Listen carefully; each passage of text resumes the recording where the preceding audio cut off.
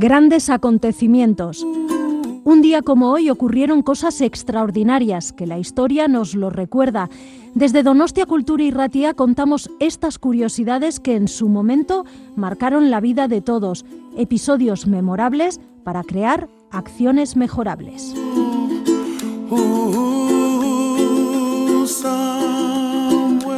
Grandes acontecimientos, Donostia Kultura y Ratia. Lo puedes encontrar en el dial de tu radio, en el 107.4, y lo traslada por las ondas hacia ti. Escucha anécdotas, historias, grandes personajes y personas que influenciaron nuestras vidas de hoy.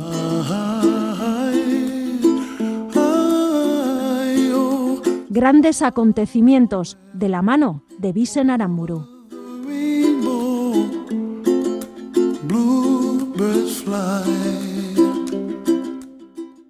Un 27 de febrero, pero del año 1964, el gobierno italiano solicita ayuda para salvar la torre inclinada de Pisa del derrumbe. Desde su construcción en el siglo XII en suelo blando como campanario de la catedral, la torre comenzó a inclinarse. Un siglo después de haber concluido la edificación de los 3 primeros pisos, se añadieron 4 pisos más en un ángulo ligeramente diferente, con la esperanza de compensar la inclinación. A pesar de todos estos esfuerzos, a principios de 1960, la torre se encontraba a unos 40 centímetros desplazada de su centro. Tras varios proyectos fallidos para corregir su desviación, en 1999 unos ingenieros iniciarán un proceso de extracción del suelo inferior que se mostrará eficaz. Este proyecto proporcionará a la torre unos 300 años más de vida. En diciembre de 2001, tras permanecer durante varios años cerrada, será abierta de nuevo al público. C, señorita. C de cumbre. De cigarrillos cumbre. La cumbre de los cigarrillos. Saben bien y se fuman mejor. Fume siempre cumbre. Un 27 de febrero, pero del año 1812, durante la Guerra por la Independencia de las Provincias Unidas del Río de la Plata, Manuel Belgrano enarbola por primera vez la bandera argentina en la ciudad de Rosario, buscando un símbolo visible para la Revolución Nacional. Para ello, adopta los colores azul y blanco.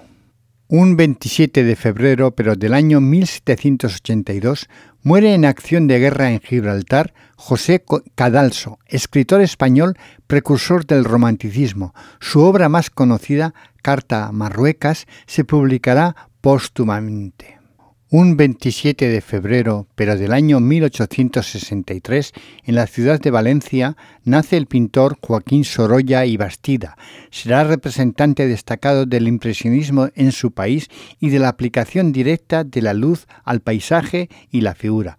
Actor prolífico al que se le conocen más de 2.000 bellas obras catalogadas.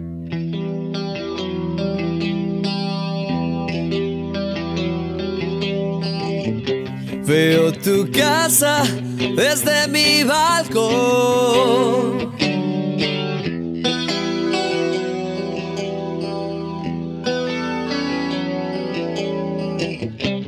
Chimeneas y tu ropa al sol.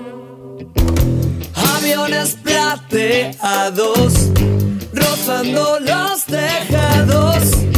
Vestido y en la cama vigilo tu ventana.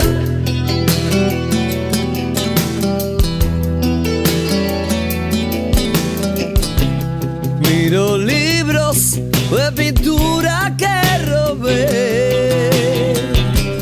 No tengo hambre, hoy no comeré. No sé de qué me quejo, ya tengo lo que quiero. Soy libre ante el espejo, no salgo ahora que puedo. Y tú siempre dices que soy un alma del averno. Tendré que darte la razón, quizás sea cierto. Siempre suelo querer lo que no tengo. Y ahora